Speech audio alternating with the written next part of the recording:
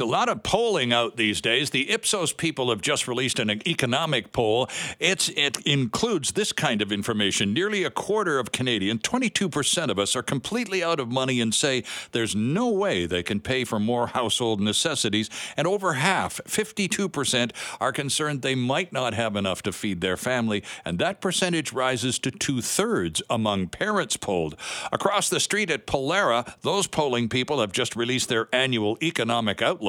And they say 5 out of 6 Canadians believe the country is already in recession, and more than half fear the economy will get worse this year. And both of these polls were conducted before the latest interest rate hike, which took place just a couple of days ago, 25 basis points this time, bringing the benchmark rate to 4.5%. Here to talk about it all is Jennifer McCracken, a licensed insolvency trustee and senior vice president with BDO First Call Debt Solutions here in Vancouver, and a good friend of this program. Jennifer, good morning and welcome back. Good morning, Sterling. So let's talk about this interest rate hike, because, of course, these numbers that I just quoted from both Ipsos and Polara, they were taken, not very optimistic to say the very least, but they were taken before the interest rate hike. Now, it wasn't as gigantic as previous hikes, and they say it's likely to be the last one for a while. The Bank of Canada using the word pause in their explanation, but it's still another uptick. So what do you make of it all? Yes, it's interesting how, when you look at the benchmark rate that it currently is at 4.5, that's actually the highest it's been since December of 2007. Mm-hmm. And this is the 8th increase in the last year. So definitely there is a move to try to cool inflation and bring that rate down. And according to the Bank of Canada, it's not going down fast enough. So they're trying to get it down to the 2% rate, and we're currently sitting at 6.3. So, while it's a conditional pause, if we don't see the effect of that inflation rate going down, Canadians can expect further increases. So this is really a good time to assess now, currently, what is the impact of this increase currently on my financial situation? What is the impact to my debt? What adjustments do I need to make now? And plan for the fact that we might see further increases. Mm-hmm. So be prepared to continue to adjust. The concept around budgeting, paying attention to your expenses, making changes is really happening now. And Canadians really need to be focused on making those changes if it's necessary with this increase. Yeah, and one sector of the Canadian population that is likely to be affected most by this, Jennifer, are those who are trying to buy a home, particularly first-time home buyers, because that stress test it's not at 4.5% either, is it? No, it isn't. So the stress test, they're actually testing whether, based on your current income, your current budget, can you handle an increased amount should the rates rise. And so this is why the stress testing rules actually came in many years ago, because there was this awareness that we were having these historically low levels of the benchmark rate, that there is this anticipation they're not going to stay low forever. And there is a need to ensure that there's responsible lending, and that we do want Canadians, if they are making that big step, it's the biggest financial purchase of any couple, any household's life, that, we don't want Canadians struggling and getting in over their head. There is this sense that they ought to be able to afford it, given any kind of increase. Keeping in mind as well that Canadians also withstand other changes in their financial life. So there could be a change in income. Sure. You could become a 2-income household to a 1-income household. So you do want to really think hard about whether or not you can afford that purchase. And Canadians that signed on for that variable rate are now really seeing the impact, because the monthly payment is going up.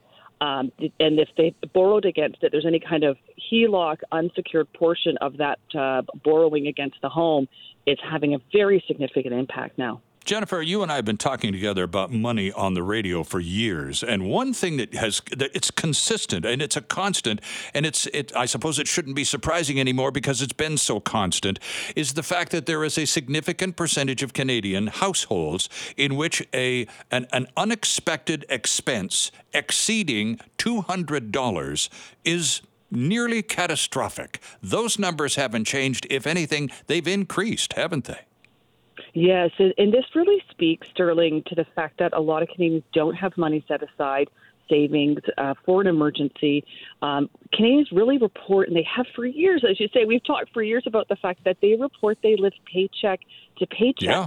And one of the recent surveys found that there's Canadians that say that they can't even withstand 1 month of a recession or 6 months. Again, it speaks to the fact that there are no savings. They're living paycheck to paycheck. The cost of living is so high that they're really not in a position to withstand an unexpected expense in the range of $200, which really speaks a lot to the fact that the cost of living and affordable housing and, Canadians being able to just meet their basic needs and put necessities on the table is a struggle for everybody, regardless of where you're living in this country. Indeed. Now, you're talking about making plans, understanding budgets, and mostly having a strong sense of money going in and money going out. And part of that is something called a debt-to-income ratio. What's that, Jennifer?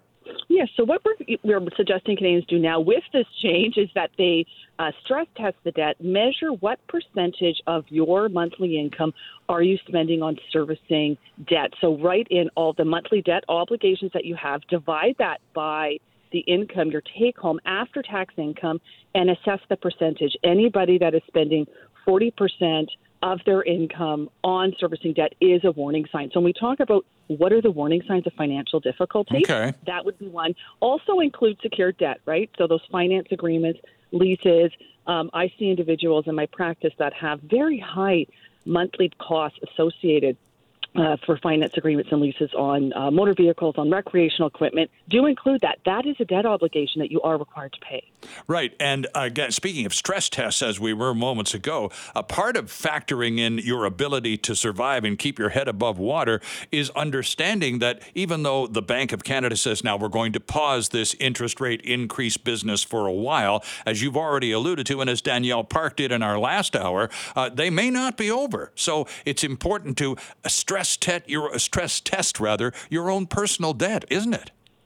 It is, and also set money aside now if you can. Really have a look at your budget, right? Assess what amount you're paying on your debts now.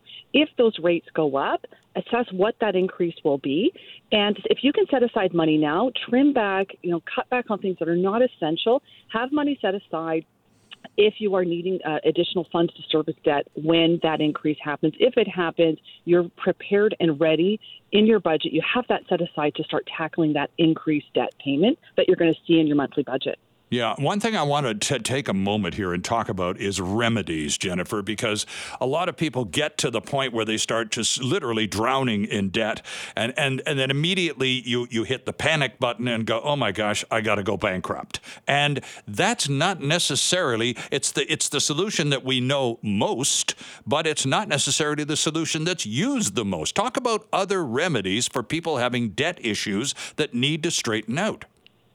Yes, and that's a great question because there is this assumption that, I'm bankrupt, I need a bankruptcy, I'm just going to go bankrupt. Yeah. No, you can talk to a licensed insolvency trustee.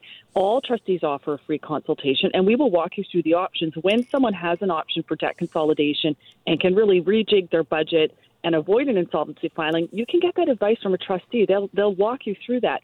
You also have the option to consider what we call a consumer proposal, which is essentially a settlement on the debt. It's negotiated with the creditors, the trustees involved, and you're able to write down and pay a monthly payment that you actually can afford, and it will have a term of 5 years. So it's spread out over a period of time where you get relief and you're able to relax and put the budget in place and plan for your future without creditors knocking at the door and all the collection calls. You have creditor protection to make that monthly payment and a flexible time frame of 5 years. And so that is an option that is less severe than bankruptcy. It has an impact to your credit rating, but any process where you're writing down debt, it is going to have an impact. It's less severe than bankruptcy, so you're able to reestablish yourself after the process easier than if you had filed bankruptcy. And it's not as ultimate, the end of the world as bankruptcy even sounds in your mind when you say it out loud to yourself in a dark room.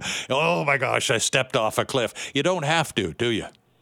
No, you don't. And it's one of those things where debt's nothing to be ashamed of. People that need a relief, that they're honest, they've just come on tough circumstances. That's why it's there. You have a process there to get a fresh start, get some relief, and there is a prospect that you can live your life without having debt. And that's the process that's going to basically put you in a better place and move you forward so that you learn the budgeting skills, you get the financial relief, and you have a brighter future.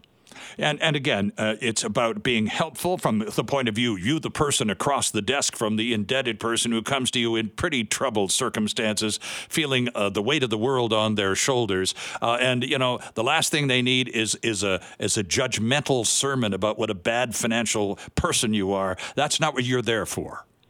No, it isn't. And keeping in mind, Sterling, that so many instances of debt and financial difficulty are caused by really significant life events. Sure. A lot of times outside your control. It could be health issues, it could be death in the family, it could be job loss. So, life gets in the way, and the result is that people find themselves in financial difficulty. There's usually very exceptional circumstances that led to it. That's part of the path of moving forward. So there is no judgment on, you want to assess how you got there, but really the focus on how do we move forward. Getting out, exactly. Getting out, yes.